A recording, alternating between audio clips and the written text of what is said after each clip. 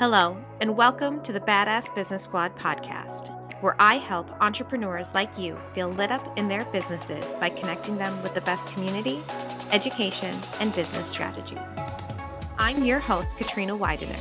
Tune in each week for bite-sized episodes where I'll share implementable advice, interview guest experts, and highlight key takeaways from real hot seat meetings inside the Badass Business Squad group coaching program. Hi, everyone, and welcome back to the Badass Business Squad podcast. Today, it is just your host, Katrina Widener, here talking to you all about true self-care. So self-care and self-love are these hot topic words that we see everywhere on Instagram or we hear people talking about all of the time. And if you've been around here for a while, you know that I really approach self-care differently. Today, I wanted to take the opportunity to talk to you about true self-care and how self-care goes really beyond the bubble baths, manicures, the glass of wine at the end of a day, even though I'm not shitting on any of that stuff. If you know me, you know I love a bubble bath. But really, I'm hoping in this episode to open your mind a little bit and change the way that you view self-care. Instead of looking at it as a Band-Aid or a quick fix or a immediate in the moment serotonin rush, but really viewing self-care as the long game, as a holistic going inward and saying, how can I build a life that I don't need to escape from in the first place? And so I wanted to start out by sharing a little bit from the article that changed my entire outlook on self-care. And don't worry, I will link the article itself in the show notes, and I won't go too far in depth with reading this out loud to you. But there is one part of the quote that I found has really, really impacted me as well as the people who I've shared this with. So true self-care often takes doing the thing you least want to do. It often means looking your failures and disappointments square in the eye and re-strategizing. It is not satiating your immediate desires. It is letting go. It is choosing new. It is disappointing some people. It is making sacrifices for others. It is living a way that other people won't, so maybe you can live in a way that other people can't. It is letting yourself be normal, regular, unexceptional. It's sometimes having a dirty kitchen and deciding your ultimate goal in life isn't going to be having abs and keeping up with your fake friends. It is deciding how much of your anxiety comes from not actualizing your latent potential and how much comes from the way you were being trained to think before you even knew it was happening. It is becoming the person you know you want and are meant to be. And so the main reason why I wanted to share that quote with you is because when we think about self-care and when we think about the way that we approach it, it's often described as self-care Saturday or treat yourself. And it's really these in the moment things that might, give us a raise of good emotions. But that boost of emotions falls flat just as quickly as it went up. And so if you think about it, having a job where you feel unhappy and you don't like who you are while you're in it, having a glass of wine at the end of that day isn't going to solve that, right? I think about this a lot with my clients when we look at, oh, hey, Katrina, I'm making over 100 grand a year and I'm so proud of myself and I feel so excited because I was able to bring in that money. But it's not all it was cracked up to be. I was told that success was making six figures, and here I am burnt out, overwhelmed, feeling like crap. Or here I am being inconsistent and not being able to show up for the people around me the way that I wanted to. Or here I am turning to food to self-satisfy or celebrate or self-soothe. And what I have learned myself in my own personal journey with self-care is that over the last 5+ years that I've been in this business, the moments that I have really been taking care of myself the most and the most effectively are when I am sitting down and looking at, hey, I didn't love doing exclusively one-on-one coaching. Why is that? Why does that not feel that great to me? Why is this not the emotion that I thought I would get? Or my entrepreneur book club failed. Why did that happen that way? Why didn't it work the way that I wanted to?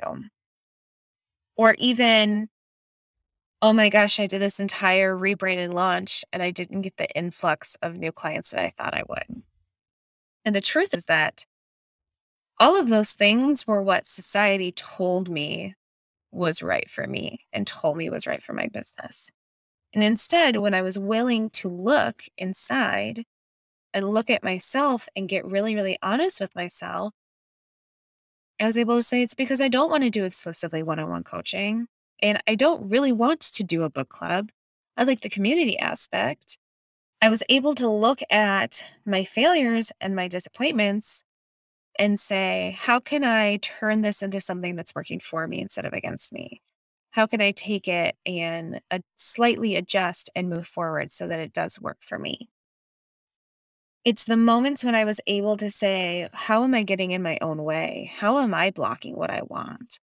Instead of looking at it as if there's this magical, mystical thing that I need to do, right? Some secret roadmap or magical word or magical marketing strategy, to be more honest, to me being successful and me getting what I want out of life. Instead, it was me sitting down and saying, what are the beliefs that I have that's in my way, as opposed to pushing forward?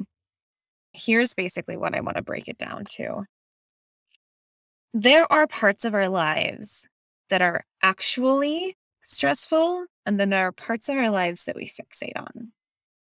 And so, if we are offering a service in our business that we don't actually like doing, having a clean kitchen sink isn't going to make it feel better. And yet, we like to fixate on having the clean kitchen sink. As that quote said, it's not about abs and keeping up with the people around you. It's about building that life that you don't want to escape from. And when we really look at the quality of our self care over the quantity of our self care, or the quick fixes of our self care, right? We all expect that quick fix is going to be what gets us there. And maybe even if we don't expect it, we hope for it, right? This is why fad diets have been popular for so long. This is why people will honestly book an intensive with me for 3 hours and then never follow up with coaching after that. It's because they're hoping that 3 hours with me will fix the things that they've been struggling with for years. And the truth is that true self care is a long game. True self care is changing the underlying heartbeat of our day to day, as opposed to switching things up really quickly in the moment. And this is why all my clients are 6-month contracts, because I know that the magic happens not in 1 month or 2 months, but in the much longer timeline, we'll say. This is also why my most successful clients have been working with me for years nonstop, not even just those 6 months. It's having that ongoing self support to make the decisions for yourself from a place of, I'm able to have the self awareness to look at what is and is not working in my life and change that, even if it's scary, even if it's difficult, even if it feels overwhelming, doing it anyway and making the choice. There's a difference between making a choice and making a choice.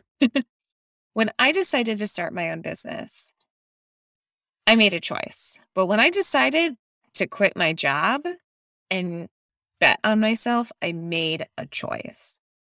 And It's not like flirting with the idea of something. It's not having it be on a side hustle. It's saying, this is not a hobby to me. This is something I'm taking seriously. And for every entrepreneur out there listening to this, you probably are like, I know exactly what that means. When I made the choice that I was going to run my business, that was a choice, capital C. When I made a choice of what I'm having for dinner, that's a choice, lowercase c. And you have to do the same thing when it comes to self-care. It has to be a choice, capital C. It has to be I am making the decision that I am tired of living the life that I'm currently living, and I am tired of complaining about the same things over and over and over again. And I'm tired of having things not work out the way that I need them to, and deciding to make the major changes that go along with that. And for me, when I started my business, it was getting out of my job. That was making the major change.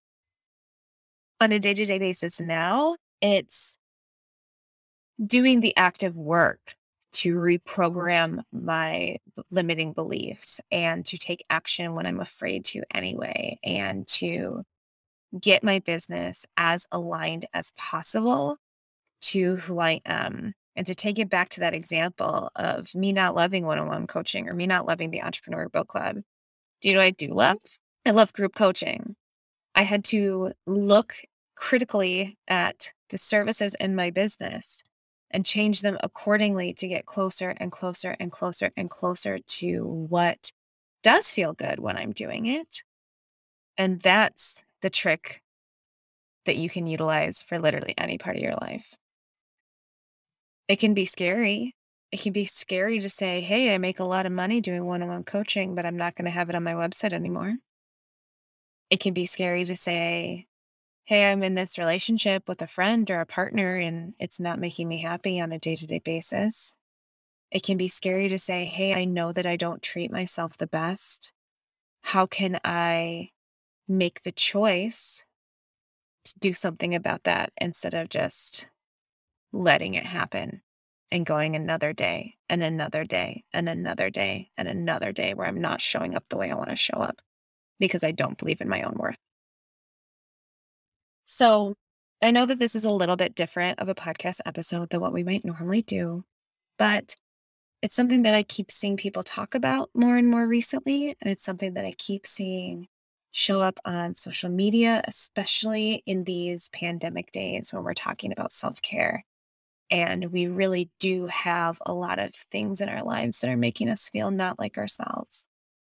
And so I want to end this episode by also putting that caveat out there that it is a pandemic. And some of these things you will not be able to make a capital C choice on. You can't make a capital C choice to have a pandemic go away. It just doesn't work that way as much as we all really wish we could. But it is saying, what are the things that I can change on a day-to-day basis? How can I give myself this opportunity and then doing the hard, difficult work to do it? True self-care is not easy. True self-care does not feel as fun as going and getting a manicure. True self-care can be sitting, journaling about your biggest fears and bursting into tears because it feels so hard to face it. But the truth is that unless you face it, you're not going to move past them. And that's what that true self-care is all about anyway, is growth. So I hope that this was helpful for everyone listening.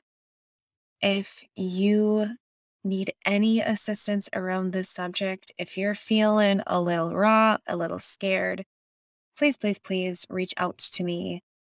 I am always here. If you email me, you will hear back from me, Katrina.